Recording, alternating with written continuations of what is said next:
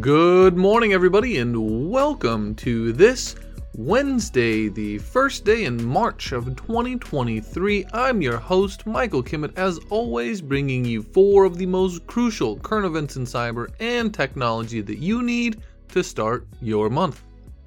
We're going to start with Twitter. Quick update. Many people over the last 12 hours or so were in a panic believing that Twitter was under cyber attack.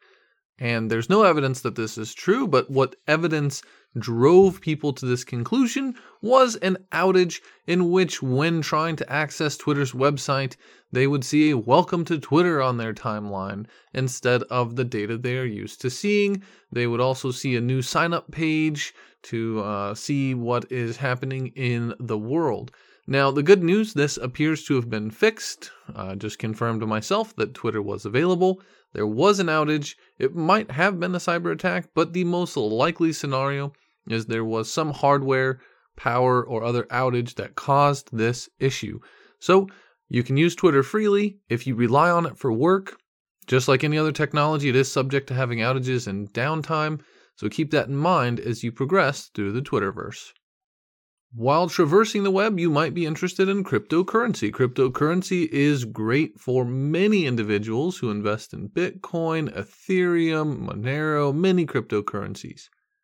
It's great because it's decentralized, not owned by a government, but in order to use it, usually you must engage in a lot of exchanges. Organizations that will buy, sell, and trade various cryptocurrencies into real fiat currency like dollars, euros, won, yen, etc. And a lot of these firms are under attack. And there is a latest malware attack known as Parallax that is targeting cryptocurrency companies. And we know this because researchers were able to reverse engineer a sample where the malware Parallax reaches out to its intended author, who can then say, this is a company infected, let's go. And they being the attackers, Telegram to communicate with their victims. And because of this, researchers were able to see their Telegram internal channel, again, them being the attackers. And the attackers' Telegram channel highly suggests that a very specific interest in cryptocurrency companies, the technology firms, etc., that would enable large-scale heist and wallet draining. So this isn't targeting individuals, swapping out the wallet that they mine for or do transactions with. This is, in fact, the companies that process, transact, and exchange cryptocurrency into fiat and vice versa. So if you work in that industry, just know that Parallax is a new remote access Trojan that is targeting you. We're going to stay on malware because there's a new toolkit called Black Lotus. And you should be alarmed, especially if you're a Windows 11 user, because Black Lotus is what is known as a UEFI bootkit, or Unified Extensible Firmware Interface bootkit. Now, UEFI is designed as the firmware that allows your computer to boot up whatever operating system, Windows, Mac, Linux, etc. And so bootkits are really important and a critical part of any kind of system, and they've been abused by cyber criminals. The bad news is that Black Lotus abuses the UEFI bootkit to install itself and be persistent and steal your data, and it is incredibly threatening to the cyber landscape because it bypasses security in that UEFI process, which is very problematic. Notably, it is the first malware to take advantage of and bypass UEFI boot processes within Windows 11. So if you use Windows 11, well, good, it's fairly new. It's a great operating system, but you need to be aware that this malware exists. But the good news is that if you just update your machine, you cannot be a victim. Black Lotus exploits a flaw known as baton drop. Tracked to CVE 2022, you heard that, 2022, 21894, and it was patched by Microsoft in January of 2022. So what you need to know is that this malware is bypassing when your computer boots up, and it is entirely avoidable if you just patch, and it is a very powerful malware because it bypasses security features designed to keep you safe.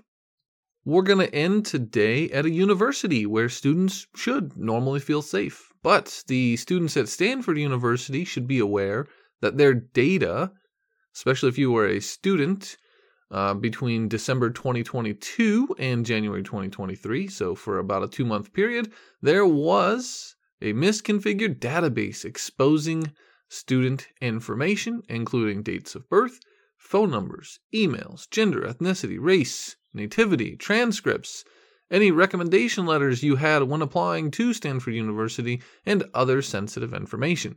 All of this information can be used, if criminals accessed it, to phish you, to send you threatening letters in the mail, to physically threaten you because they know where you live, and have details about you as a student. This is incredibly problematic because we know that nation states are very interested in research universities like Stanford, and they can target students for things like espionage.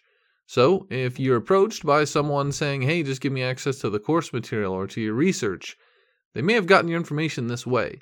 And so you really need to be very cautious about who talks to you as a student and what they want, because leaks like this could enable people to target you for the information, resources, and academic knowledge that you possess or might gain by going to a great university like Stanford. So again, this database has been secured. It was an exposed database that leaked student information. We don't have any reason to believe that a criminal did steal the data, but we don't really know.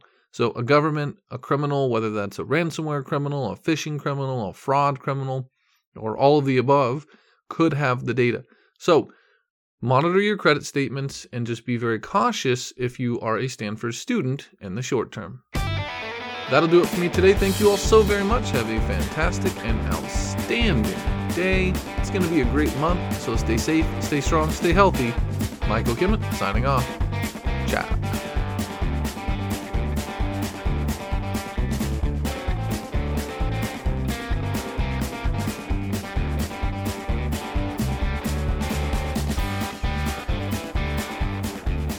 Welcome back, listeners. Today's tip of the cap goes to a professor from the University of Minnesota. Marlene Zook from the Biological Sciences Department is getting a sincere tip of the cap. She was recently recognized for her 4 decades of research, which are foundational in the understanding and role of behavioral interactions and biological diversity. She was awarded the Frontiers of Knowledge Award, and so for your dedication to science, for your recognition, and for blazing the trail in ecological and biological diversity, a sincere tip of the cap, and please keep on sciencing.